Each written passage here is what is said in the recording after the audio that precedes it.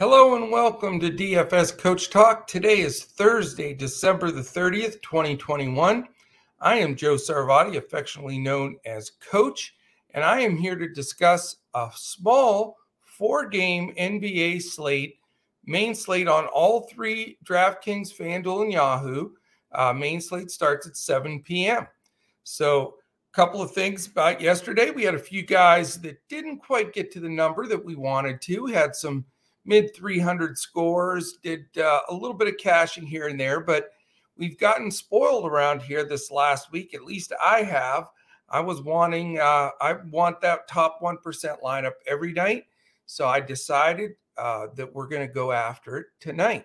Let's get right back on that top 1% bandwagon and just keep it rolling from there. A couple of quick things. If you want to join us, dfscoachtalk.com is the place to go. We still have a handful of those 22 spots offered for $22 to celebrate the new year. I believe they'll all be filled here probably by New Year's Day. But if you'd like to join, you still can. You get 2 full weeks of DFS Coach Talk, all access, everything we've got for that $22. Just go to dfscoachtalk.com and you'll see the offer right there. Also, we have all kinds of different memberships. Even if you just want to try us out for 3 days for $10, you are more than welcome to do that. We will invite you in with open arms. If you're watching this right now on YouTube, a quick thumbs up, hit the subscribe button. And also, if you can make a quick comment or question, that combination really helps us on the algorithm on YouTube, and we are moving up pretty fast, and we'd like to keep that progression happening. If you're listening audio-wise, there's only 2 days, today and tomorrow. If you listen on the audio podcast through Spotify, Apple Podcasts, Podbean, Stitcher, wherever you listen, take a second, give us a 5-star or top rating, quick comment. We're going to have a drawing the day after tomorrow, our regular monthly drawing for a full week of Coach Talk, all access. So definitely take a shot at that. All right, my friends, here we go. We've 2 days left in this 2021 year. We're finishing on fire, and let's get these last 2 days as big winners. We have 4 games, as I mentioned. The first game is at 7 o'clock. It's Milwaukee and Orlando. Milwaukee's favored by a big 13.5, so a little bit of a concern. 218.5 total, 116 implied for Milwaukee, 102.5 for the Orlando Magic. Milwaukee comes into the game 23-13, Orlando 7-28. Only guy out for Milwaukee at all, no other injury designations at all, is Brook Lopez. Everybody else full strength for Milwaukee. Orlando wishes they could say this. That is not the case. They have 2 probable players in Mo Bamba and Terrence Ross. All the rest of these guys, unfortunately, are out. Anthony, MCW, Fultz, Gravett, Isaac, Lopez, Moore, Mulder, Okeke, and Suggs. So they are just decimated. So definitely a concern, blowout concern is something we have to consider. Statistically speaking, for pace, Milwaukee 12th, Orlando 16th. So you can't get much more middle of the road than that. Milwaukee is 8th defensively, but Orlando is 27th. So really, one of those type of games where there's not a massive advantage either way. Again, my biggest concern is blowout. You've got just a really stout Milwaukee team, which also makes you not want to really go there. You've got an 8-9 Drew Holiday, an 8K Chris Middleton, 11.6 Giannis, and Bobby Portis at 7.5, who absolutely destroyed it last time out. He must have been feeling the DeMarcus Cousins footsteps or something. All those guys, I understand it. All those guys are playable in a scenario like this. I'm not going there just right off the schneid here. I just don't trust it. Giannis at 11.6 is a big number. You may need him on a 4-game slate to get to the promised land and have an optimal lineup. But I'm going to try to diversify in a few other spots to get there. On the Orlando side, I really like RJ Hampton. I liked him the last time, and then he got bumped from the starting lineup. I do think at 3.9, he's still a fantastic buy. And when he's on the floor for solid minutes, can do very, very well. The other two obvious plays for Orlando, Franz Wagner at 7K and Wendell Carter Jr. at 7.6. Those two guys should get the majority of the usage along with Hampton. And even though it's a blowout, they're so low on depth with the team. Right now, their bench looks like Gillespie, Schofield, Frazier, and Brazdeikis. So you're going to get extra run from those guys, especially like an RJ Hampton. So I will be going to Orlando for some value. All right, game 2 happens to be the highest total on the board. It's the Philadelphia 76ers at the Brooklyn Nets. Brooklyn favored by 5.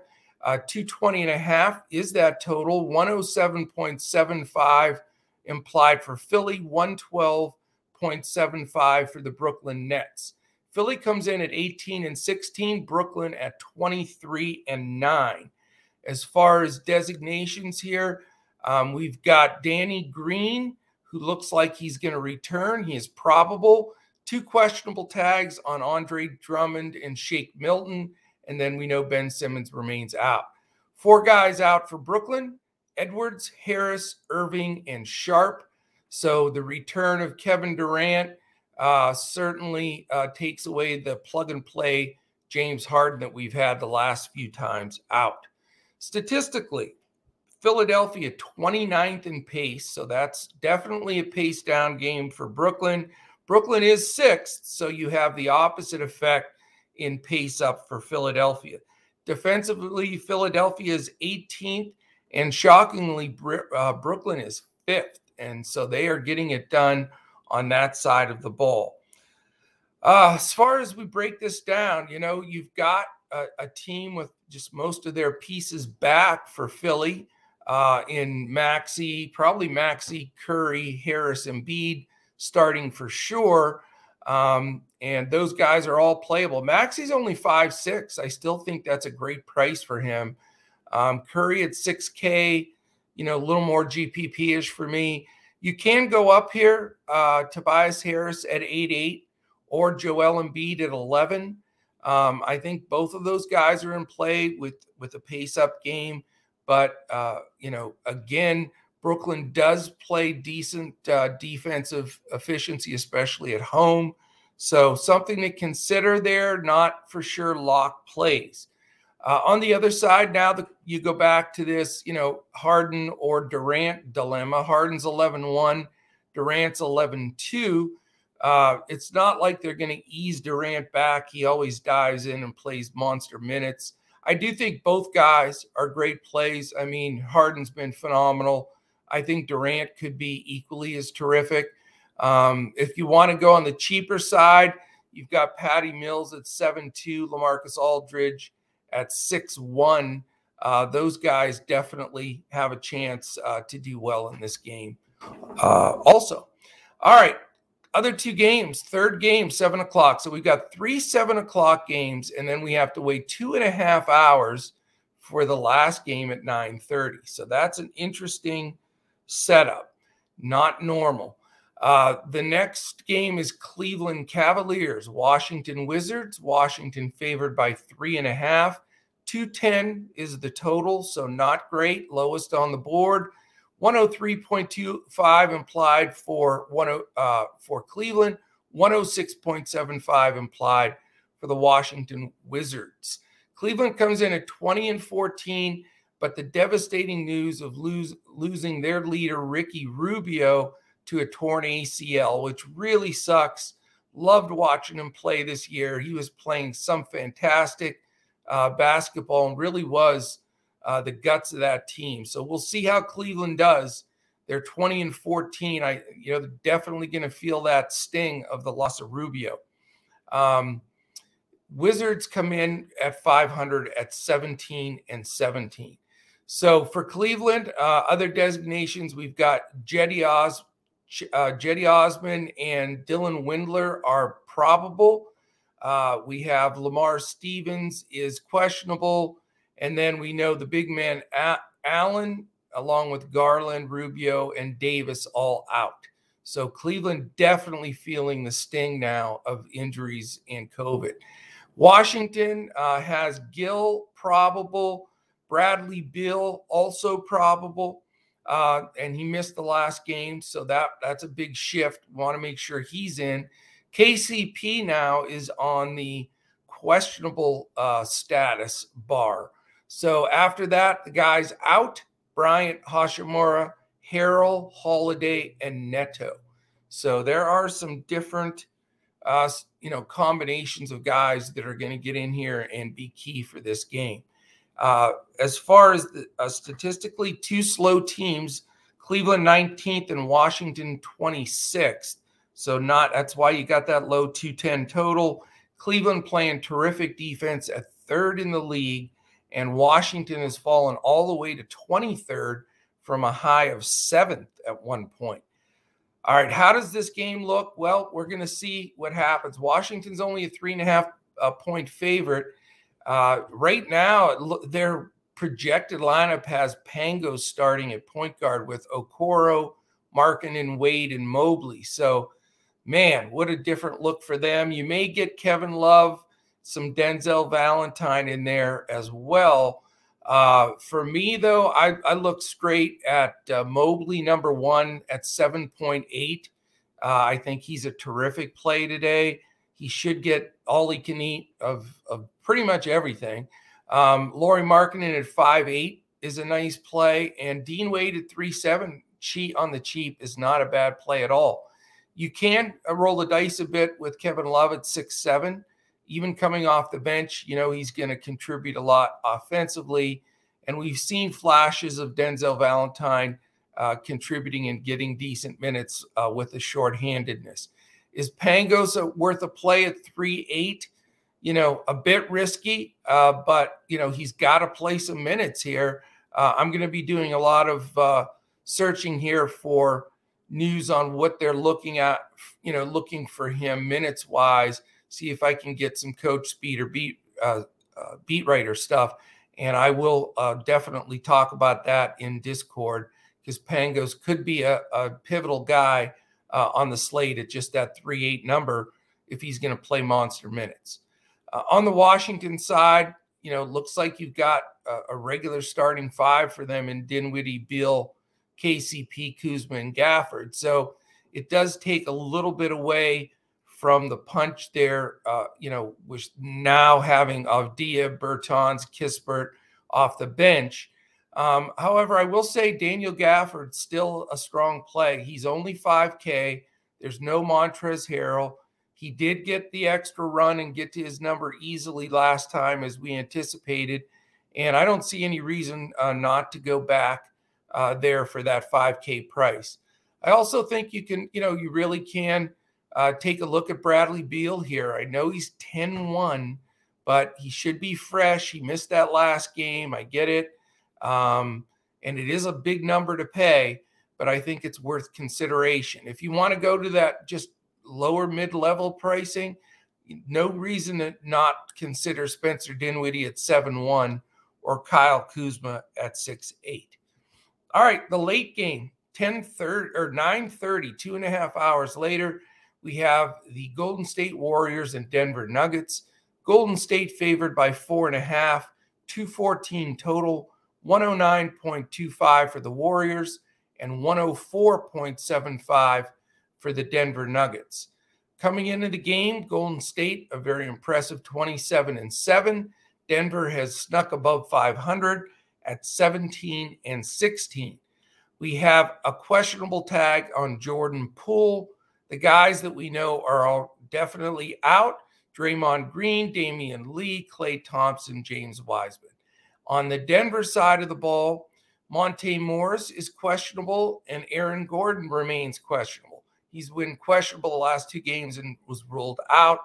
Victor Chanchar is questionable as well as Austin Rivers. So a lot of things we need to find out on the Denver side. The only 2 guys we know for sure are out for Denver are Howard and Murray. As far as the numbers go, Golden State 15th in the league in pace. They've slowed down just a bit. Denver's all the way down to 24. And then you've got that number 1 defense from Golden State. They've been in that spot all year. Certainly a deterrent for Denver. Denver a little bit below mid-level in the league at 17th. So is it a Steph Curry buy-up day at 11-4? I mean, you've got some chances here for buy-ups. There's plenty of value, even though it's a 4-gamer. But, Giannis at 11-6, certainly a pay-up potential. Joel Embiid at 11, also the number. And then you have the 2 Nets, Harden 11-1, Durant 11-2. And then in that last game, Beal at 10-1.